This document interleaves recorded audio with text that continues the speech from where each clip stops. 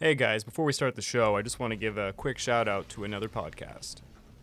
Go check out the Pacific War Podcast, week by week, hosted by yours truly, Craig Watson, in association with Kings and Generals, found on all podcast platforms like Spotify.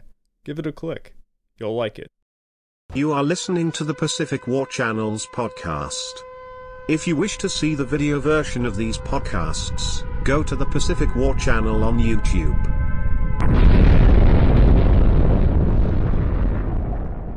Well, hello there. Welcome back to the Pacific War Channel, where we cover the entire history of the Asia-Pacific War, 1937 to 1945, and all the major events that led up to it.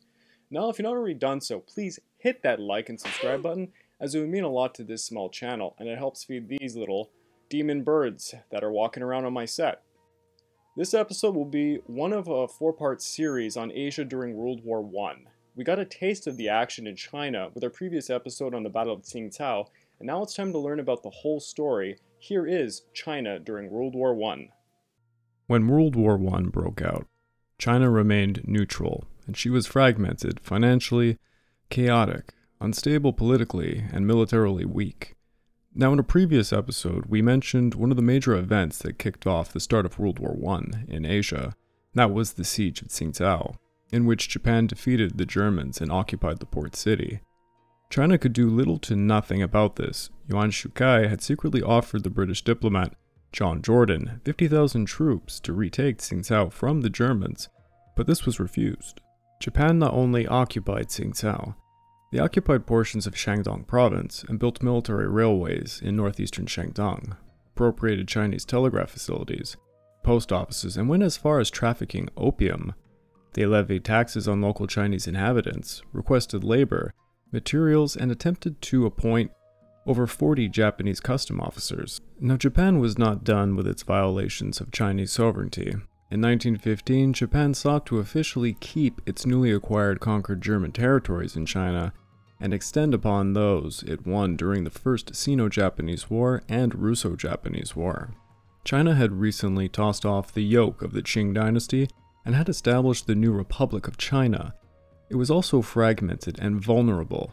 Japan saw this as an opportunity to gain everything it wanted. On January 18, 1915, the Japanese minister in Peking, Hikieki, personally presented what came to be known as the 21 demands to Yuan Shikai. The demands were divided into several groups, stipulating economic, territorial, diplomatic, and political influence. Group 1 confirmed Japan's recent seizure of the German-occupied territories and expanded upon the influence over railways, coasts, and major cities within Shandong province. Group 2 extended the leasehold over the South Manchurian Railway Zone for 99 years and expanded Japan's sphere of influence in southern Manchuria and eastern Inner Mongolia. Group 3 gave Japan control of the Han Yiping mining and metallurgical complex in central China, and Group 4 barred China from giving any further coastal or island concessions to foreign powers. Last, the most egregious, was Group 5, stipulating that China would hire Japanese advisors who would effectively control China's finance, police, capability to build railways, Buddhist temples, and schools. Japan would also gain control of Fujian. If the Chinese government fully accepted these demands, it would result in China being reduced to a vassal state, if not a colony, under Japan. Minister Hiki expected Yuan Shikai to maintain a strict secrecy about these demands, but soon word got out. The international community did not react as forcefully as China would have hoped. After all, the Entente powers were preoccupied fighting the Central powers. Obviously, none of them were coming to China's aid. It was only the United States, which remained neutral at this point, who issued a formal diplomatic objection, stating it would not recognize any agreements that might contravene the open door policy of 1899. The Japanese ignored this declaration, but the Genro intervened and deleted Group 5's demands from the document as these proved to be far too overbearing. On May 7, 1915, a new set of 13 demands was sent in the form of an ultimatum with a 2-day deadline for a response. Yuan Shikai was competing with other warlords in China to become the de facto leader of the fractured country and was in no position to risk war with Japan. On May 8, 1915, Yuan Shikai accepted the 13 demands, and the final form was signed on May 25th. The reaction of the people was extremely negative towards Yuan Shikai. though it should be noted the Chinese government did its best to thwart most of the damage. They had stalled the process, leaked the demands to the international community, hoping for some intervention, and after helped protract negotiations seeking to affect Japanese domestic politics by mobilizing support for the general. Indeed, the results of the 13 demands were actually far more negative for Japan than positive without Group 5. The new treaty gave Japan little more than it already had in China. The demands hurt Japan's already bad relations with the United States and even dampened their relations with their closest ally, Britain, who saw Japan trying to become a protectorate over all of China. Of course, the outcry of the Chinese people towards Japan was highly negative and would contribute later to the May 4th movement of 1919. Now, we have already stated China remained neutral at the outbreak of World War I, but by 1916, certain nations were struggling to come up with new ways to win the war. British Minister John Jordan, after refusing Yuan Shikai's offer to retake Tsingtao, offered China the opportunity to join the Entente powers, provided that Japan and the other allies accepted her as a partner. Japan refused to allow Chinese soldiers to fight, hoping to secure her authority as the powerhouse in the East. While Chinese citizens were not allowed by the Chinese government to participate in the fighting, this did not stop them from other actions. In 1916, the French government approached China, asking to recruit its citizens for non-combatant use. A contract was agreed upon on May 14, 1916, supplying 50,000 laborers who would make their way to Marseille in July of 1916. This was followed up by Britain's War Committee in London, who formed the Chinese Labor Corps, with its main recruiting base established in Weihai Wei on October 31, 1916. The first transport ship carried 1,088 laborers sailing from Weihai Wei on January 18, 1917. The journey took 3 months. Each volunteer received an embarkment fee of 20 yuan, followed by 10 yuan a month paid to their families in China. By the end of the war, this would account for roughly $2.2 billion earned by Chinese laborers. As a result of German submarine attacks, Britain needed a safe route and shipped 84,000 Chinese laborers through Canada. This was done in absolute secrecy, as at the time Canada had the discriminatory Chinese Immigration Act of 1885 and the Chinese head tax. Thus, they had boarded trains journeying 6,000 kilometers from Vancouver to Montreal, never leaving the train. As reported by the Halifax Herald in 1920, they were herded like so many cattle in cars, forbidden to leave the train and guarded like criminals. It was a grueling experience, to be sure. China began to ship thousands of men to Britain, France, and Russia. These non-combatants would repair tanks, assemble shells, transport supplies like munition, and dig trenches amongst many other things. They would work on average 10 hours a day, 7 days a week, and many had to work in military combat zones, often under fire. Most of these laborers came from Shandong province, who hoped their actions would allow China to regain complete control over the province upon winning the war. As mentioned, many of these Chinese laborers were sent to Russia. Chinese scholars estimate up to a possible 200,000 Chinese laborers worked in Russia. They worked in coal mines, factories, railways, carried ammunition, and dug trenches in the Eastern Front. Most of their recruitment was done in northeastern China by the private companies like Yisheng Company. There was a significant difference between Chinese laborers working in the West versus the East. In the West, Chinese laborers worked under government contracts of that of Britain and France, who managed them. In the East, the Russian government did not manage them. It was actually private merchants. This meant many Chinese in the East did not receive adequate sheltering, clothing, or food. Conditions were extremely harsh, and often Chinese laborers would simply be left on their own. Many of these laborers were employed to build a 1,044-kilometer railway linking St. Petersburg to the new port in Murmansk. This meant they had to lay a line across frozen marshes, lakes, rocky terrains, and through countryside that was uninhabited and could supply nothing but timber. They worked 24 hours a day. In the cold, nights could reach negative 40 degrees Celsius, and many died of the extreme cold, lack of nutrition, and disease. With so many Chinese scattered about Russia, during the Russian Revolution, many joined the new Red Army. Many Chinese laborers truly sympathized with the Bolshevik cause, others simply joined the Red Army as a means to survive. Those who did join the Red Army often did so for food or the opportunity to get back home, as the revolution left many stranded. Ren Fuxian was China's first Bolshevik, and he was the commander of the Chinese Red Eagle Battalion. Estimates vary significantly, but it is estimated up to 40,000 Chinese laborers joined the Red Army fighting in multiple fronts like Poland, Belarus, Ukraine, the Caucasus, Volga, and Siberia. They had no attachment to Russia or its places, and thus they were very useful as executioners, and many were used as shock troops, as no one expected to be attacked by Chinese.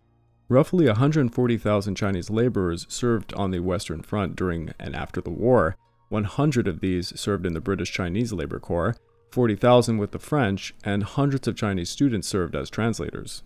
It should be noted that the Chinese government and many intellectuals saw the overseas work as an enormous opportunity for the Chinese youth to learn new technical skills and ingenuity which could be brought back to the homeland. Then on February the 17th, 1917, the French passenger ship SS Athos was sunk by the German U-boat SM U-65 off the coast of Malta. The ship was carrying 900 Chinese workers and 543 of them were tragically killed.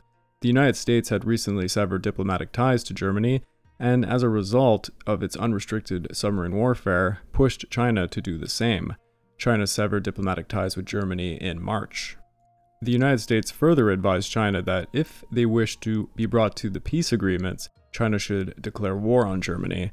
Thus, China took this advice and declared war on the Central Powers on August 14, 1917. China proceeded to take back the remaining concessions of Germany and Austro-Hungary in Tianjin and Hankow. The Chinese government also cancelled reparation payments to Germany and Austro-Hungary that had been lingering since the Boxer Rebellion. The Chinese government considered sending a token combat force into the Western Front, but never ended up doing so. China did, however, send 2,300 troops to Vladivostok in August of 1918 to protect Chinese interests during the Siberian Intervention. These Chinese forces fought against the Bolsheviks and Cossacks. The Chinese forces eventually occupied Outer Mongolia and Tuva. When the war came to an end, many of the Chinese laborers remained employed to recover bodies of dead soldiers, clear mines, and refill miles of trenches they had dug themselves. Each Chinese laborer was identified by a reference number and were shipped home eventually. Around 5,000 to 7,000 stayed in France, forming the nucleus of a later Chinese community in Paris. This also occurred in many other cities like London. Between December 1918 and September 1920, most Chinese laborers were shipped home. It is estimated around 2,000 Chinese laborers died during the war, many from the 1918 flu pandemic. But many Chinese scholars argue the total could be as high as 20,000. When Germany declared its surrender on November the 11th, 1918, expectations in China were quite high. When the news reached China, the government immediately declared a 3-day national holiday to commence upon the armistice. China achieved its primary goal, that being granted a seat at the post-war peace conference. China was given 2 seats as they had not supplied any combat troops. The Chinese delegation was led by Lu Zhengxiang, who was accompanied by Wellington Ko and Cao Rulin. Japan, on the other hand, was given 5 seats as they had contributed combat troops. Britain and France had promised Japan it could keep the holdings it acquired during the war, which included the former German holdings. In Article 156 of the Treaty of Versailles, the official transfer of Shandong Peninsula was given to the Empire of Japan rather than being returned to China. China denounced this transfer, stating Shandong was the birthplace of Confucius, the greatest Chinese philosopher, and it would be on par to Christians conceding Jerusalem. China demanded Shandong Peninsula be returned to China, an abolition of all privileges afforded to foreign powers in China, such as extraterritoriality, and to cancel the 13 demands with the Japanese government. The Western powers refused all of China's demands and dismissed them. As a result, Wellington Co. refused to sign the Treaty of Versailles in protest. The backlash towards the Treaty of Versailles in China was immense. In retaliation for the Chinese government's weak response and the actions of the Western powers, students all over China protested against the government's decision to allow Japan to retain the territories in Shandong province. These student demonstrations sparked a nationwide protest and spurred an incredible upsurge in Chinese nationalism. This event became known as the May 4th movement. The movement increasingly saw support from the working class, and when they entered the political arena, things escalated dramatically. The center of demonstrations moved from Beijing to Shanghai, where the working class replaced the students and began massive strikes. As we already mentioned, many Chinese stranded in Russia joined the Red Army for various reasons. Marxism began to take hold with many of the working class in China, and the October Revolution gave them direction. Eventually, in 1921, the Chinese Communist Party was established on July the 1st, and this would feed into one of the worst civil wars in human history by 1927. Alright, so let's summarize everything we've now just learnt. China started World War I as a neutral nation, but much like Japan, sought to use the war to its own advantage. China supported the Entente powers by sending laborers to the Western and Eastern fronts. Many Chinese laborers in the East ended up fighting during the Russian Civil War, and this would bring communism eventually to China. Despite all of these efforts, China was unable to acquire any of its major goals during the Paris Peace Conference, and the warlord era would continue until 1928. We hoped you enjoyed this episode on China during World War I, and if you've not already done so, please hit that like and subscribe button, as it would mean a lot to this small channel, and it helps feed these two demon birds who scream the entire time I'm filming, as I imagine you can quite hear. This has been the Pacific War Channel. Please join us for Japan during World War I.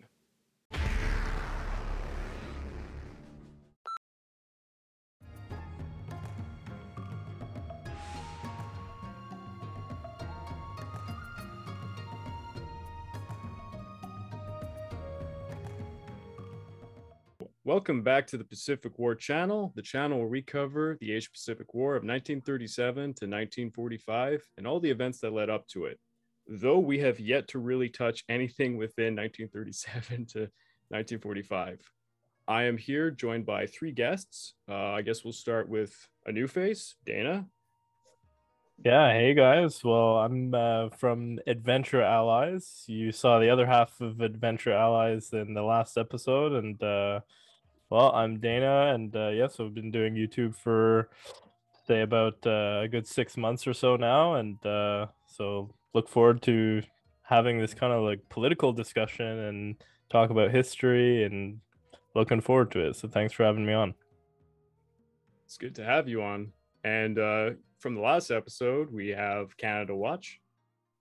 Hey, it's me, Nick from Canada Watch. Craig, thank you for having me back on. It's always a pleasure.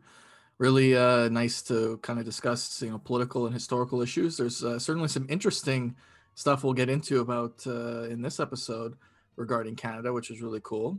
So on Canada Watch, we cover Canadian news, politics, and business. We try to do it in a super unbiased and fair way. And currently, we're doing some really interesting stuff. So if you like Canadian news or politics stuff, check it out.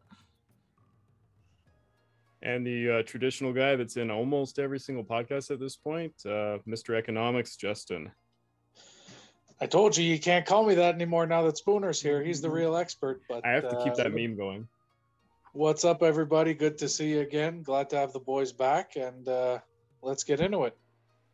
And as usual, for anyone who might be coming from Kings and Generals who's not used to my podcast over on this other channel, my podcast basically follows every YouTube episode I make. So each YouTube episode has a following discussion, which we're doing now. And if you're an audio listener, which would be awesome because can't get enough of you guys, you probably are listening to the episode and then this follows immediately afterwards. And this episode was China during World War I, which took a long time to research. It's a pretty obscure subject.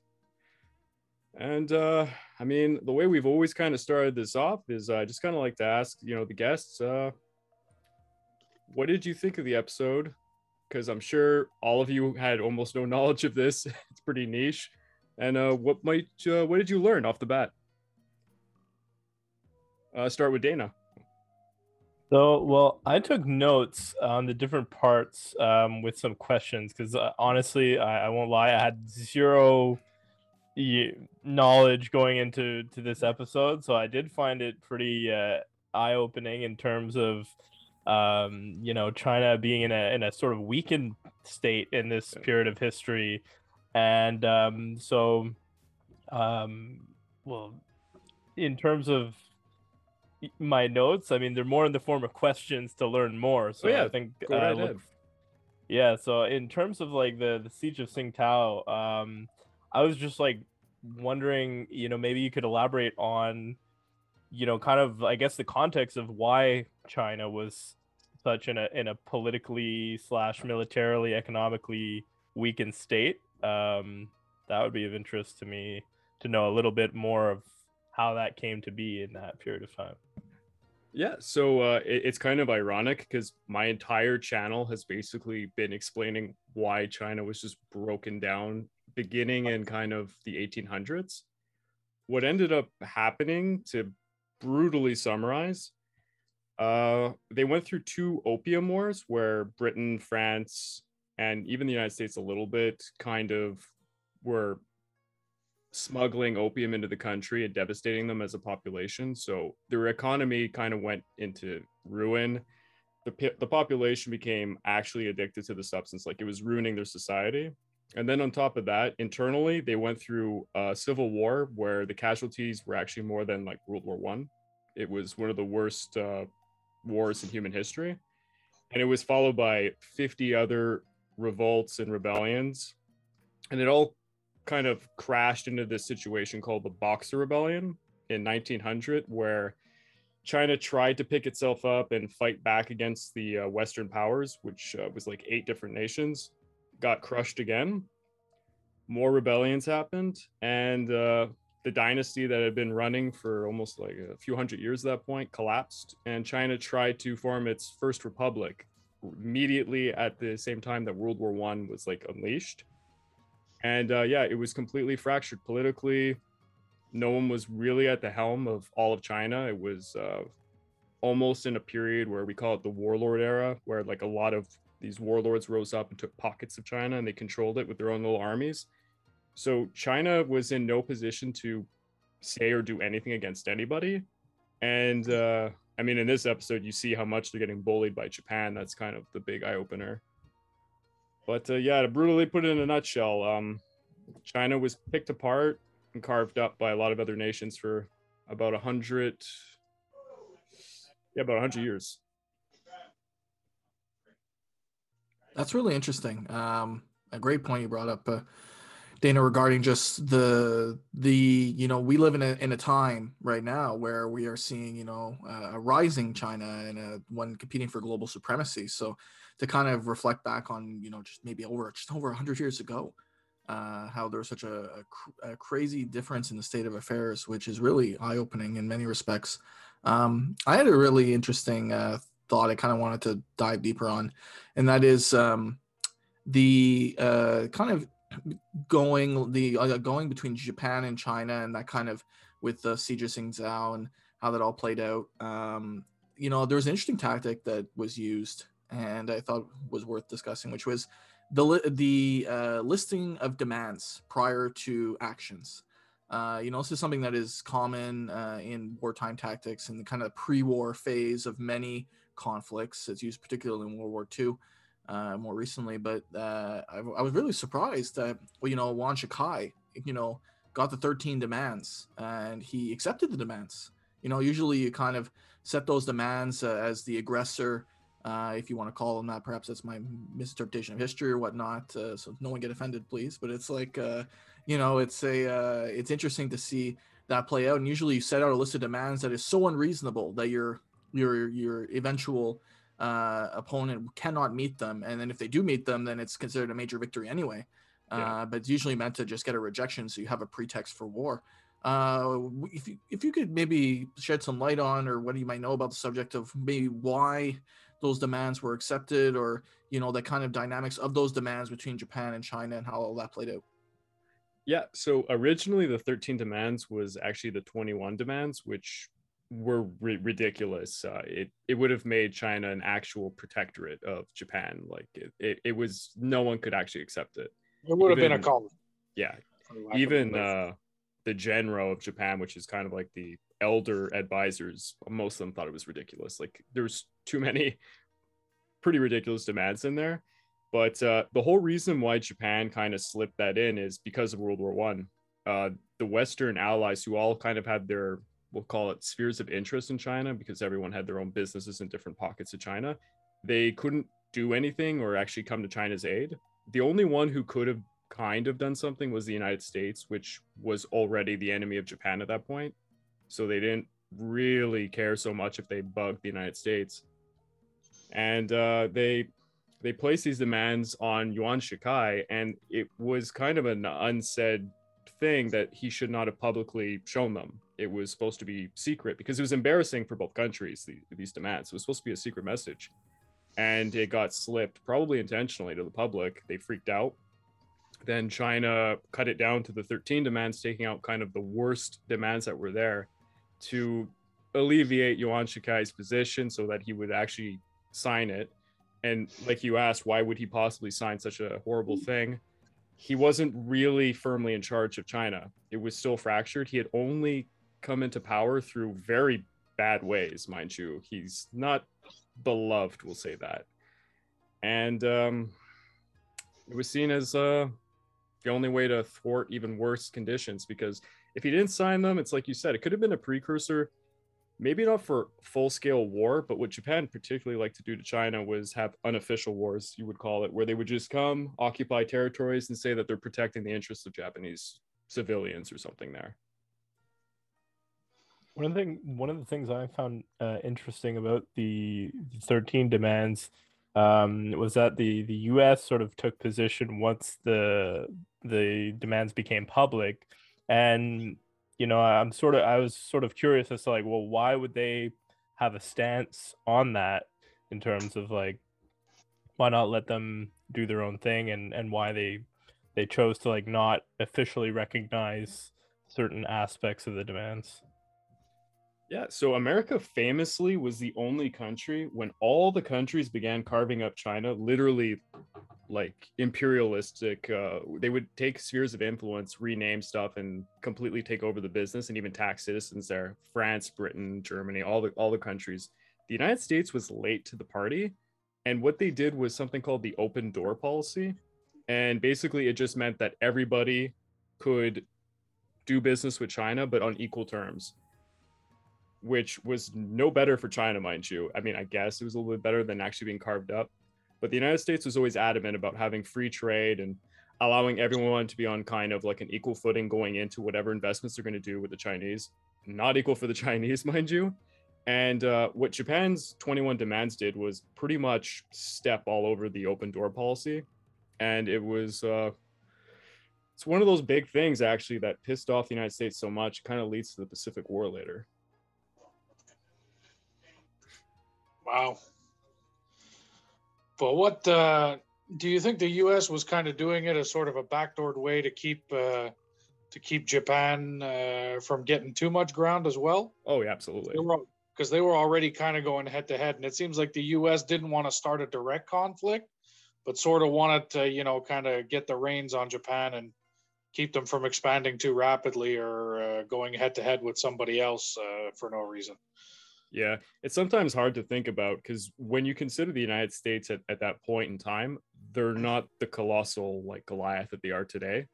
And they did have to kind of play footsie when they did any of these diplomatic things. Like pissing off Japan was actually a huge threat to the United States because they had the Philippines, and the Philippines were just, in the back door of Japan. Japan could have invaded the Philippines at any moment, and the United States probably couldn't really do anything about it.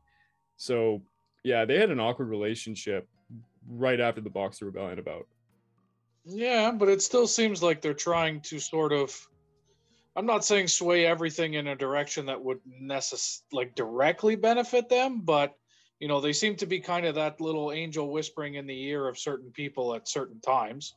Like for example, when you get into the end of the episode, they're the ones that kind of nudge China to declare war on Germany. And, being the fractured state that China was in, that was a risky move regardless. Might have been the right one, but... even myself, there probably a lot of arguments as to kind of why the United States gave that nudge. But one of the biggest reasons is to mess with Japan, because whoever gets involved in the war gets technically invited to the table at the peace conference at the end, which China did get invited to, but they got really screwed over during. And the United States probably just wanted to say, hey, look, we're doing this, we're going to be at the peace conference, it's in your best interest, like, get involved, you'll probably get something at the end, and Germany isn't in a position to really attack you right now. I mean, it actually helped them get some debt off of they didn't have to pay Austro-Hungary anymore, they didn't have to pay Germany off anymore because of the declaration of war. Yeah, well, that was a big one because when we talked about the Boxer Rebellion, we did our episode on them. I remember that those reparations or whatever you'd want to call them that they had to pay were actually pretty freaking hefty. China paid reparations for the Boxer Rebellion until 1945. I think. Jesus. Yeah, it's and it's an unrealistic amount of money. That's what we went over in the episode, and the fact that even if they managed to get away from some of it is kind of a victory from them, just in that sense. Oh yeah, I think it really paid off to declare war. Yeah. Oh, so any other questions? I didn't expect these kinds of questions. They're interesting. Yeah. Well, I'm wondering if one of the things like that the talk of Japan is sort of like, having me reflect on is like the fact that like the US actually considered like Japan so heavily in their decisions, and as to parallel to today, whereas Japan is more like way obviously more pacifist, which for understandable reasons.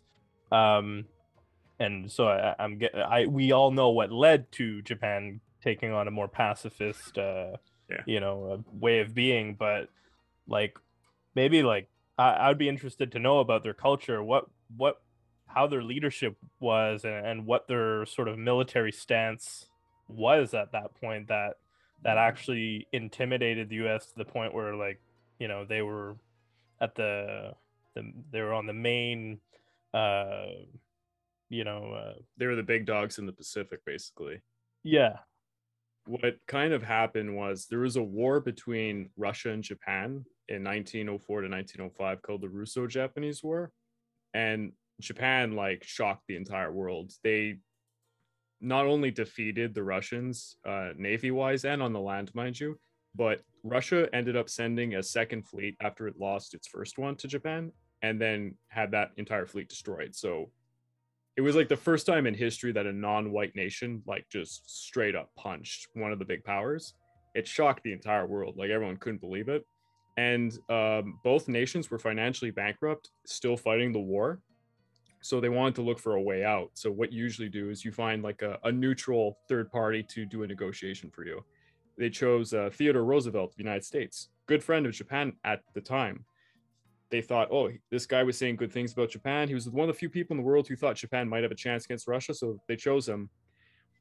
When Roosevelt came to the table to help mediate the negotiations between the two countries, Roosevelt immediately was kind of like talking to his advisors, and they realized that Japan was a huge threat to the United States' interests, whether it be in China or just in the Pacific, because the United States had quasi-colonies in the Pacific and stuff, and Japan had a huge navy that the United States probably couldn't do anything about at that point. Even in World War I don't think they could touch them. So Roosevelt basically, not that he screwed over Japan on purpose, but he made the negotiations go in a certain way where Japan didn't come out too great after the war. And the entire population of Japan basically demonized the United States ever since. And they pretty much thought Roosevelt was the devil, and that he had stolen their victory from them because they didn't get any reparation payments for the war. So all of their boys that went off to the war to die, there was no money coming in to like cover the costs. There was a huge economic collapse because of it and all this stuff. But after that, the United States basically made its entire military program to thwart Japan in case Japan ever went to war with them. And they designed a lot of plans, like there's a plan called War Plan Orange. If Japan goes to war with the United States, how they're going to defend the Philippines and how are they going to defeat the island nation of Japan. And it would involve actually building the navy as they would fight and all sorts of stuff like that. So you have to always remember the United States it wasn't the Goliath it is today. And they were just starting to build the Pacific Fleet. And I guess you got to play with the chips you got. So for the most part, when the United States was considering who's the biggest threats to them, Japan might have been I'd say Japan was the number one threat to them for quite a while, since about 1904. Wow, that's saying something. Yeah, it's not like it's Germany. Like the United States, this is a hilarious story. The United States made plans, and they color color coded them. So War Plan Black was if Germany started a war, which would have been World War I, and tried to attack the Caribbean islands that France owned that were really, really close to the United States, what the United States would do to repel them. And then the United States had really, really hilarious plans. Like, what if they went to war with Britain in 1910? Well, they'd have to invade Canada. So they had war plan like Crimson for Canada, war plan, I think it was Ruby for India, Emerald for Ireland, everybody that the British had. And they had war plans for like Cuba and every single nation you can even think of. And yeah, but War Plan Orange was the most important. It was if Japan went to war with them, because the United States had so much money invested in China, and they had so many colonies in the Pacific that would have easily fallen to the Japanese, and did in 1941. Speaking of the Chinese economic element, I found this part of the episode super, super interesting. So I wanted to get your thoughts on it and kind of discuss it. The export. So from what I understand in the episode, there's a bit in the early part of the war, a detente, where it's like, okay, we're not going to do a combat role, but they certainly use their manpower to export their economic force, which is their workforce, to all parts of the world. And in order to kind of get a better sense of things. And that in war is a highly underrated aspect. The economic machine that, can build infrastructure and all sorts, they've been taking trenches and they're doing all sorts of cool stuff. And I thought what was really interesting is the point that was brought up about how in China itself, they saw this as a huge asset, not only to assist in the effort to a non-combat role, but also to gather new technical skills that they could then bring back to their homeland, not just economically in the form of money in terms of amounts received, but in terms of the kind of skills they would learn from in best practices and then be able to bring it back to the homeland and they get, a technological benefit later on.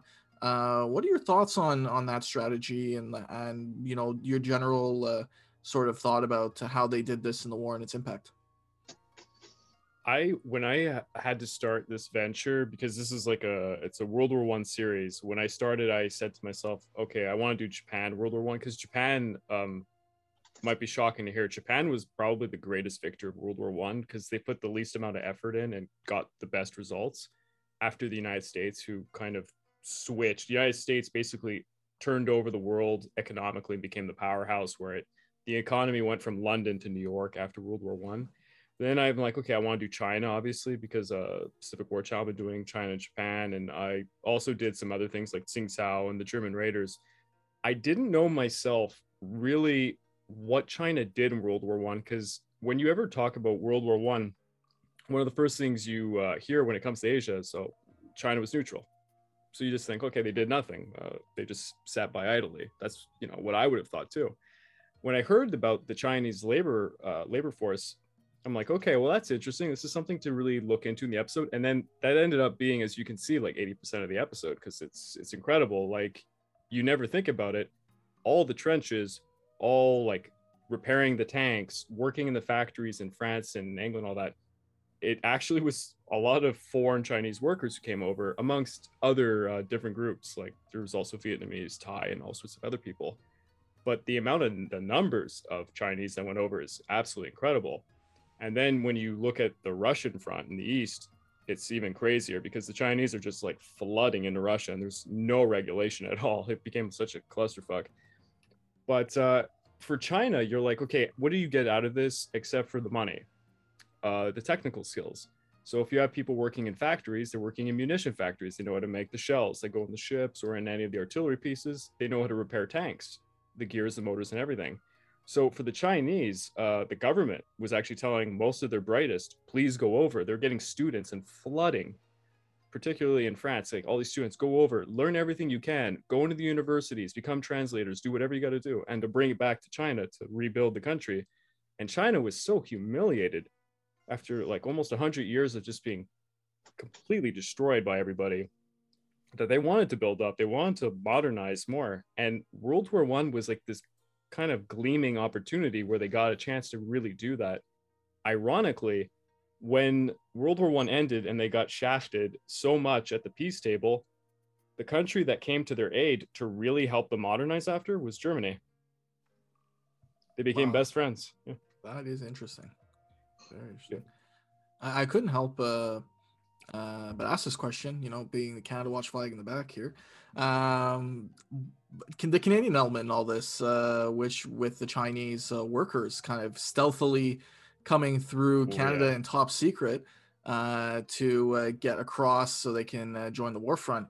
If you could maybe open up some details about that, your thoughts, your comments about that element of society, particularly because at that time, obviously the use and the presence of the Chinese workforce in Canada was, shall we say, quite controversial. So I thought it'd be nice to open up on that element to kind of look at the China-Canada element in World War One. Yeah, because they had the above all else, they had the Chinese head tax. So if you think about it, every single Chinese who entered into Vancouver to get on that train would have had to pay technically that head tax amount, and it would have been astronomical, the amount of numbers. And then they went all the way through the country to Montreal. It honestly, this was like a crazy covert ops operation. They were shoved, I think I say in the episode, they were shoved in these cars and not allowed to get off for very good reason. Like you've kind of already alluded to, the United States on the California coast and places like British Columbia, there was a lot of laws that were put into place in like the 1880s to stop Chinese workers from bringing their families over at first. And then it turned into not allowing them to come into the country because they would come here to work on the railroads. But needless to say, the railroad workers who were Canadian or American didn't like that because they worked for cheaper. They were really enticed to work, mind you, better conditions for them over here than where they were. And they kind of took over. And so the labor unions, particularly in Vancouver, got really bad. A lot of Chinese were running out of town and stuff. So World War I's coming right after that. And there's still some exclusionary acts like in the 1920s, Japan will have something called the Gentleman's Agreement, where the government of Japan will just unofficially stop Japanese from kind of flooding into Canada and the United States. And for China, it was just openly racist. If you came, it depends on what year it is, but if you came over, you weren't allowed to bring your family.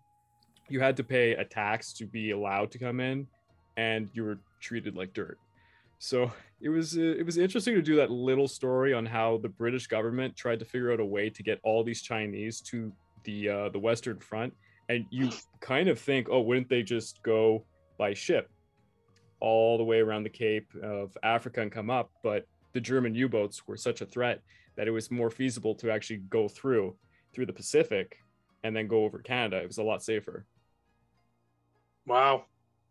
Yeah, and the Japanese were the ones protecting the convoys, ironically. It's not often you hear Canadians strongly protecting their borders against illegal workers, you know? Yeah.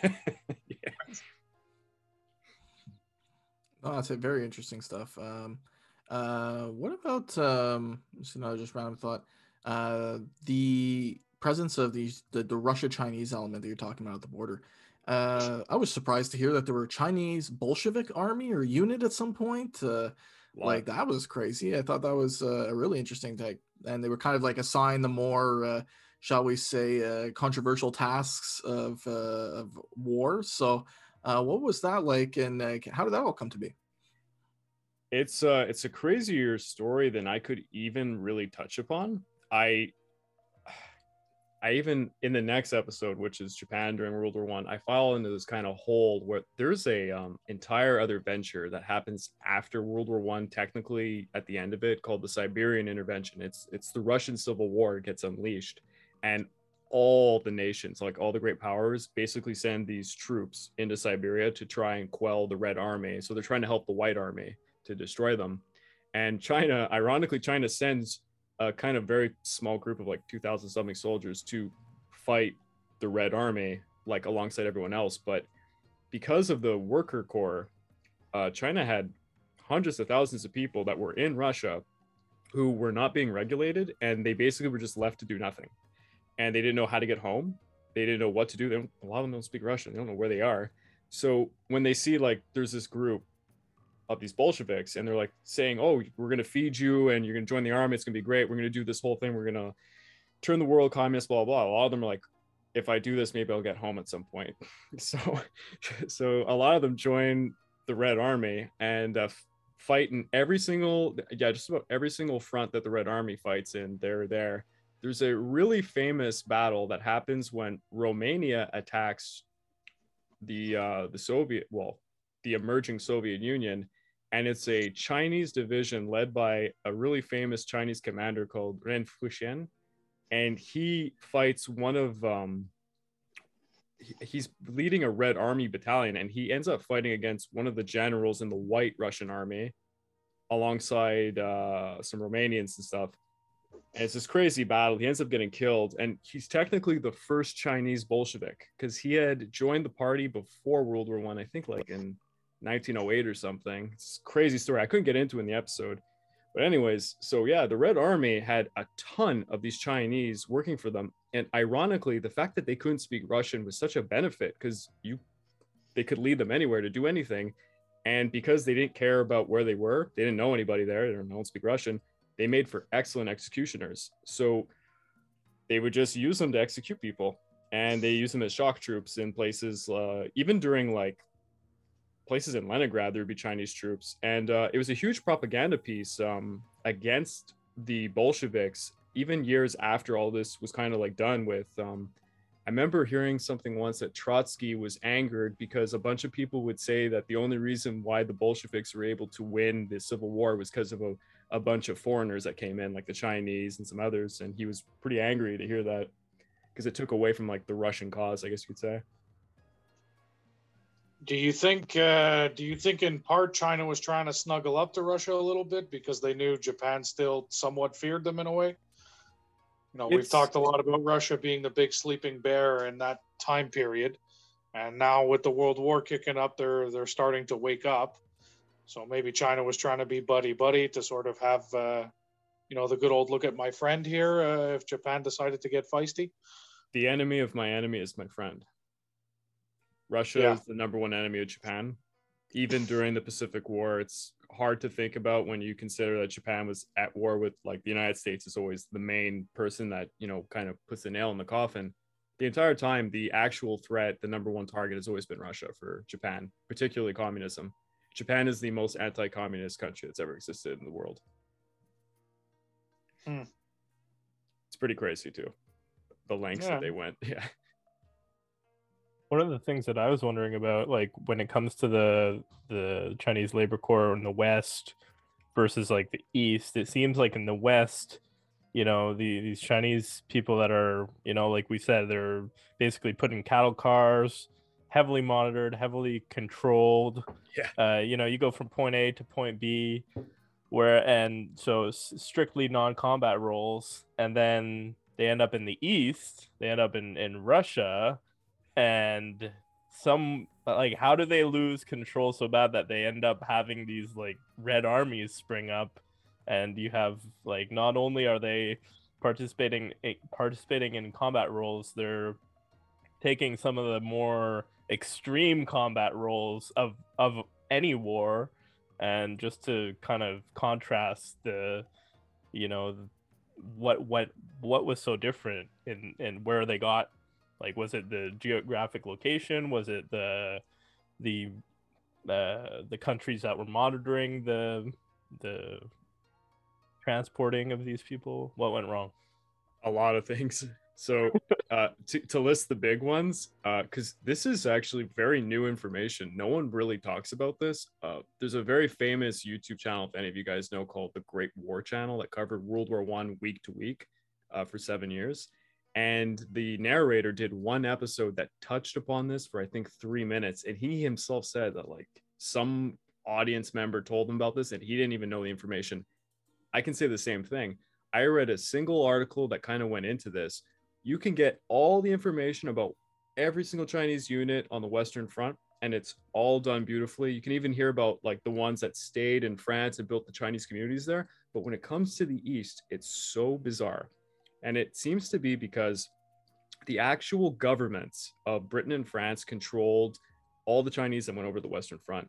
But when it came to Russia, Russia was so completely in chaos and such a mess that they just allowed some private companies to just send them over. And these private companies were probably a bunch of corrupt officials Like, I think I named one company called the Yusheng Company or something. They seem to be like one of the big ones, and there's zero regulation. So they would send Chinese wherever in Russia without even proper retire, mind you. Like, a lot of them show up to Siberia and they're like not dressed for it and they would die.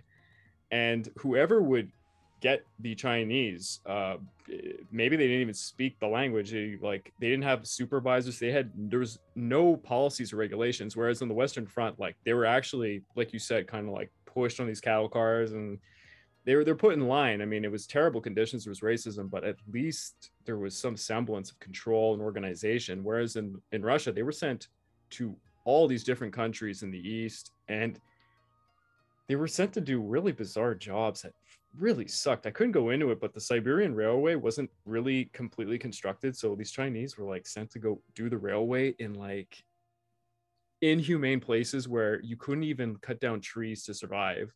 And a lot of them died. It's horrible. And then the thing that came up the most in the article I read was when they were done work, whoever was the supervisor would just leave. So a ton of these Chinese would have no idea where they were. They didn't know what to do, and they had no idea how to get home. So the hell? Yeah, it's hilarious. So basically, the Red Army really kind of clued in when they saw this. And they're like, oh my God, look at all these people that we can just grab to our cause. White Army really dropped the ball on that one because they would have had quite a force of maybe 100,000. I think there was an estimate that like 100,000 Chinese fought for the Red Army during the Civil War. That's pretty crazy.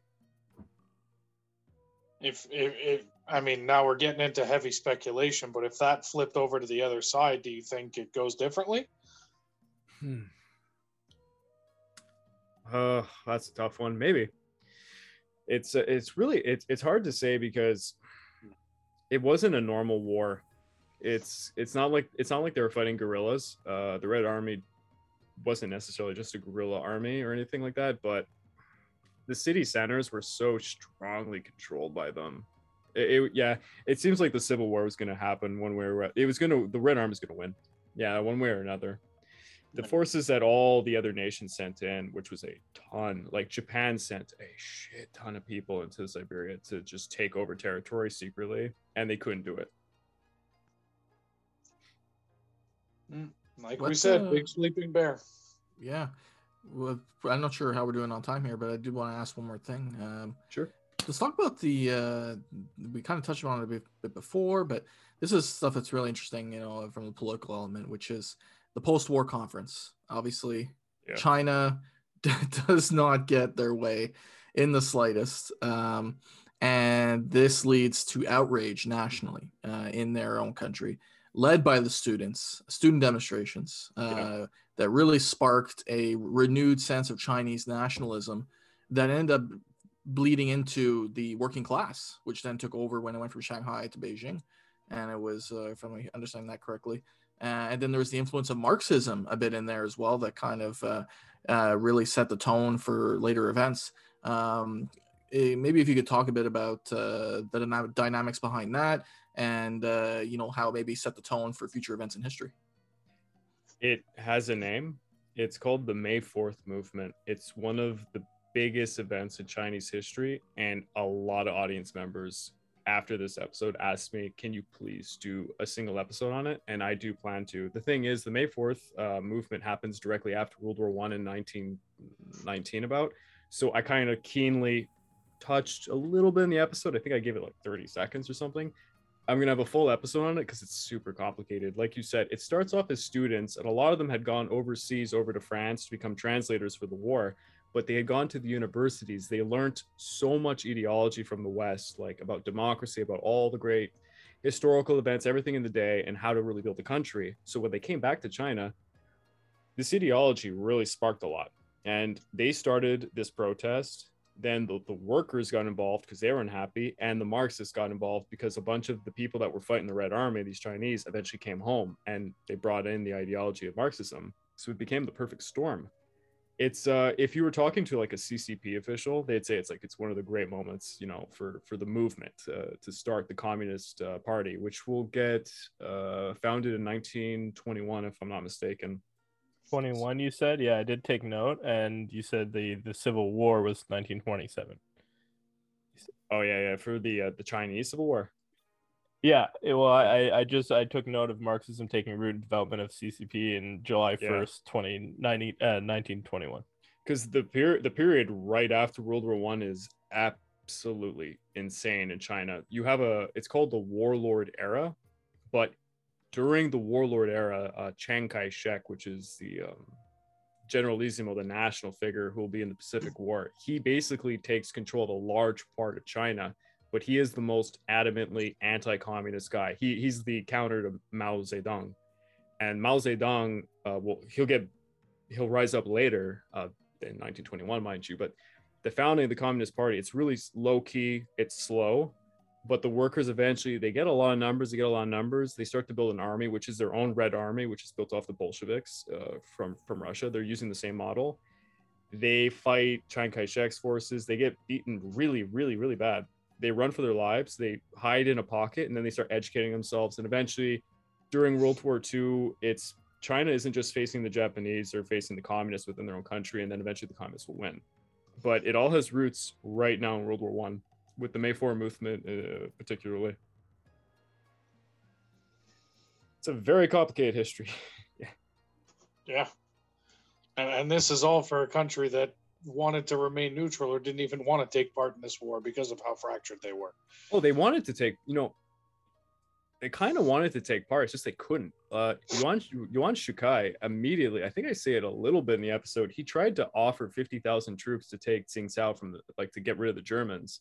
But it's Japan secretly saying that they're not allowed to do that because Japan does not want China to be big. Japan's whole being at this point is to be the power in Asia, and they want China to be a protectorate. That's basically that's been their destiny since the Meiji Restoration. And they have a strong stronghold on Britain because Britain's the ally to Japan, and Japan's like, hey, you want us to come over and help you in this world war? Because they do. Well, tell China to back off. That's what's kind of happening. Yeah. And I definitely have to get to this point in the episode because the audience is really keen on me just saying their comments and their questions. So absolutely.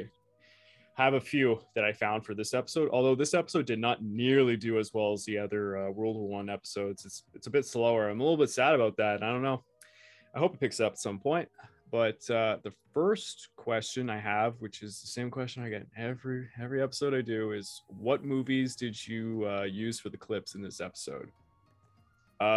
There's one main one that I used the hell out of that has nothing to do with World War One, which is ironic. It's 1911 with Jackie Chan. So it's actually it's the Qingdao Revolution where China forms its first republic. But there's Yuan Shikai fighting the resistance in China, and Jackie Chan's part of the resistance. And I wanted some kind of feeling of a war going on because China technically doesn't get to fight other than in Siberia a little bit. So I just wanted a little bit of invigoration. So I used clips from that.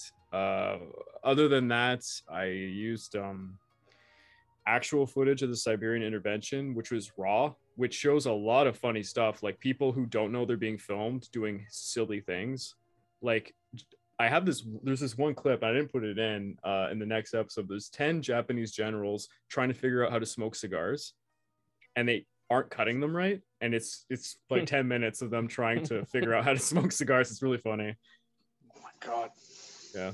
And footage for the Chinese Labor Corps was from a British documentary made a long time ago. I got another question.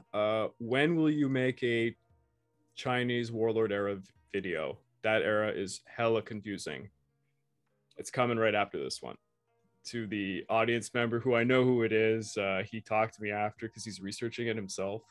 It's coming. Maybe it won't be the immediate episode after this one, but it's definitely going to be at minimum a 3-part series really soon. Next question or comment. Let me look at my notes. Great stuff. Many don't believe World War I was truly a global war, but it absolutely was. Love the World War I content. Keep it coming. And if you ever like to collaborate on a World War I video in the future, let me know. Yeah, sure. I love collaboration. Early on in my YouTube career, I collaborated with this one guy who really grew, and we made this video. It was a movie review of The Last of the Mohican. I don't know if you guys saw that one. And we got a lot of views for that video. It did really well. I did the Quebecois perspective on it because there's, it's the founding of Quebec in there too. And a lot of people liked it. So I'm going to read more questions. There's a few more. Happy Thanksgiving. Great video. I'm thankful for the channel. Oh, sorry. Okay, so this guy, just wanted to make a note. This guy, my statistics said he was the top commentator in my whole channel, and he received the most hearts from me. He knows who he is. Very good guy. Another one was a random comment that just states, Japan definitely has a warrior spirit. Yeah, sure. And the last one is, I want to pet your bird. Yeah. I hope it's my actual parrot. No, you don't. No, sir, you do not. That is a very, very mean bird, okay? Run quickly. Little known fact, you don't get to see some of the comments that come up because they just get flagged by YouTube. But I get a lot of sexual advances on this channel. Nice. Like a lot. It's been interesting to read through those. What? Yeah, I don't even know what to say to that. That's the purpose of a history channel, Craig's. Hey, you've been in a few videos beside me, Justin. I don't know. There's been a few comments about you too. Oh, and you haven't been kind enough to share them? Oh dear. YouTube's the new Tinder? What is this? I had no idea. Yeah, this is actually a secret dating show for all of you who know. Canada Watch is currently on the market. All right? I don't know what this is, but half of Adventure Allies as well. Anybody who wants for $100, I can leak a cell phone number, no problem. Great time to say, you only talked a little bit at the beginning about your YouTube channels, but I want to give you this opportunity to tell the audience a little bit more. We'll start with Canada Watch. What have you been covering in the last week or two, just to say to the audience to give them an idea? Sure. Well, we are covering a few things. One is out in British Columbia. It is a really difficult state of affairs right now. They are facing major flooding, major catastrophe in the billions of dollars. We're talking about food shortages. We're talking about people panicking, supply chain issues, and they have a series of floods that may have long-term ramifications for that area. So we're covering that. We're also covering the inflation situation, very precarious for many Canadians. One of the things we really talked about in the last episode was shrinkflation, which is something that people are maybe not so familiar with, which is the idea of that you keep the same price for a product in order to honor supplier contracts, but you offer less of that product in the same thing. For example, a Snickers bar, instead of being 49 grams, might be 42 grams.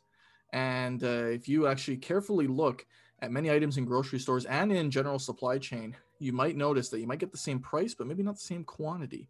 So that is something that is developing in the supply chain. And the last one we did is an introduction to a topic we're doing, which is we're going to be covering the evolution of financial markets in Canada, which includes the evolution of cryptocurrency in Canada, which has regulation here, which many people are not aware of. And I'm quickly informing myself on. And just so you have an idea of kind of fact that we dropped in the last episode, the global cryptocurrency market right now is $2.7 trillion USD, and the Toronto Stock Exchange, all equities listed on the Toronto Stock Exchange, is worth just a bit over $3 trillion.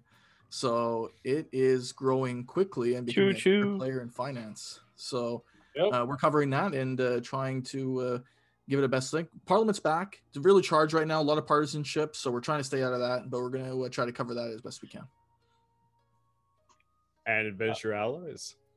Yeah, absolutely. Well, first of all, obviously, Nick, I'm a huge fan of Canada Watch. I very much look forward to hearing all about the inflation situation, how crypto factors into that, as well as, the latest coming from the House of Commons. Super passionate about that. On Adventure Allies, Jason and I have been playing a few games that we're having. Well, first of all, we're having a great time with Red Dead Redemption 2. We've been playing that for, probably about a month now or so, but it's such a long story. There's always, random encounters to experience. So we're turning some of those into shorts as well. We had recent success. One of our shorts got up to 17,000 views, so that was super exciting. We're playing Disco Elysium, which is sort of like a role-playing game where you play like an amnesiac cop who wakes up from a night of drinking, doesn't remember he's a cop, and you just have to start doing a murder investigation. So we're having a lot of fun with that. And we're doing certain, kind of horror games, survival games. So like Amnesia, Resident Evil. So we're adding playthroughs really like very quickly, actually. Our channel's filling up with games we've played. And so there's something for everyone. And we just got to 75 subs. So we're enjoying a good growth. I'm happy with that. And come hang out and just chill and hang out with the boys, and that's Adventure Allies. So K and G guys and my regular old folks from the Pacific War Channel, if you can go over to their YouTube channels and please hit that subscribe button and like and watch some of their videos, it would be greatly appreciated. Oh, and don't forget that his buddy Tupa Loops has a game review channel, and it is underappreciated. The guy's a meme lord. Please go watch some of them. You will not be disappointed. Very, Absolutely. very good. If I can just plug it, I'm his number one Tupa Loops fan, and I'm trying to get we're all trying to get him back on the Tupa Loops train. So if he does watch this, you got to get to the next review. We were supporting you, and yeah, it's just expertly done, like meme curation. Great content, great reviews, and they're just such good products at the end of the day. And I just rave on and on about each review, watch them multiple times, and so Tupa Loops, we are waiting for the next Tupa Loops review. I love the Overwatch one the best. Oh my god, I love that one. Gold. Absolute gold. Is it on par with KSI's? I haven't seen that one yet. Oh, he did it justice. The review? He did it justice. He hit every single character, and it's so good. It's great. Honestly, audience members, go check Overwatch by Tupa Loops, please. As a matter of fact, all those three channels, I've dipped into all three of them. Canada Watch is great if you're into the more serious topics and want some really informed stuff. Again, without trying to sling any bias on it, very, very cut down the middle, and it's a lot of fun to dip into there and get into some more serious topics too. So check these guys out, all of them. Yeah, statistically, my channel's like mostly American. After that's Filipino and stuff, but I think I have like a 5% Canadian fan base. Come on, show some love to your fellow Canadians. Go check out Canada Watch. Absolutely. Oh, that's great. Right. Appreciate that.